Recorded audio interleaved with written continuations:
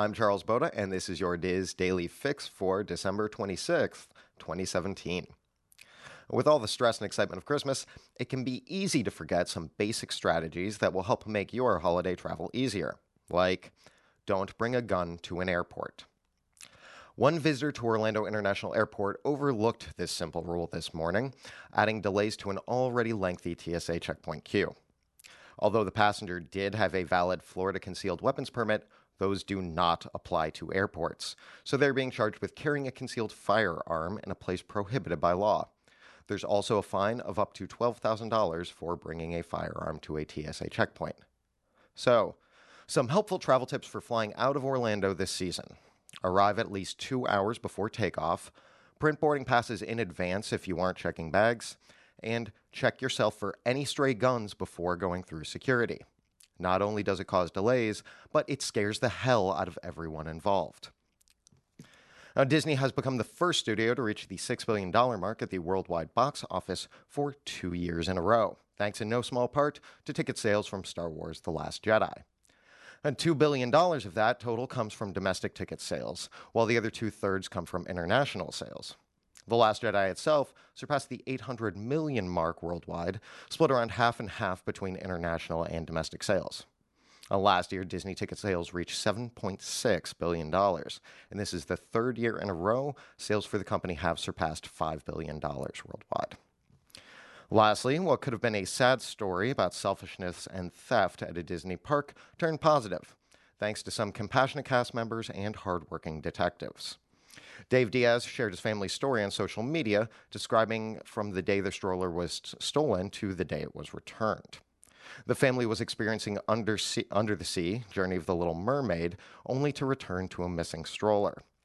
After searching with a helpful cast member, it was soon determined that the stroller had been stolen.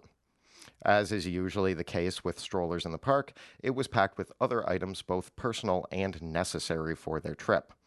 Disney World cast members were with his family every step of the way, helping them arrange for food, transportation, a police statement, and even gifts for the kids.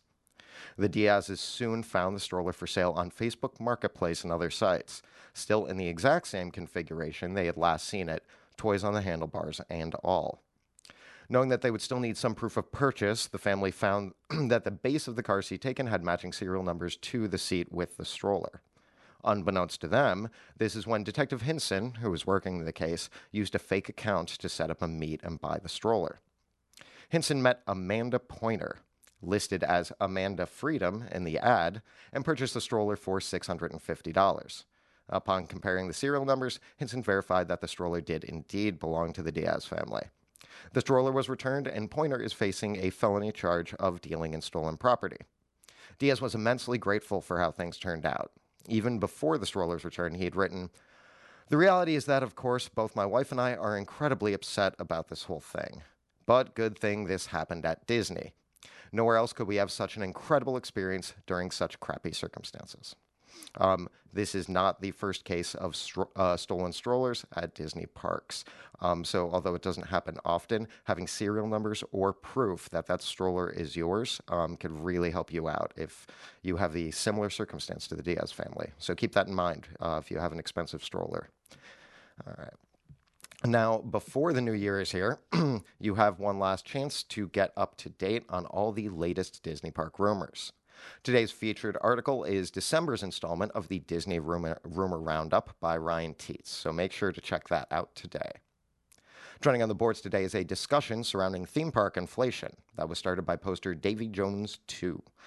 In the thread, posters are comparing what their Disney vacations cost them years ago compared to what they cost them now.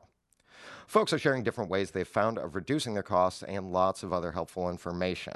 So stop by the Theme Parks Attractions and Strategy Forum at disboards.com to join in the discussion yourself. Now for the weather today, folks in Orlando will have a partly cloudy day with a high of 76 and a low of 59. And those in Anaheim will also have a partly cloudy day, but with a high of 69 and a low of 46. For information on everything I've mentioned, go to wdwinfo.com/dailyfix, and that will be it for me this year. But join us again tomorrow for another installment of your Diz Daily Fix, and I will see you in 2018. Happy New Year's.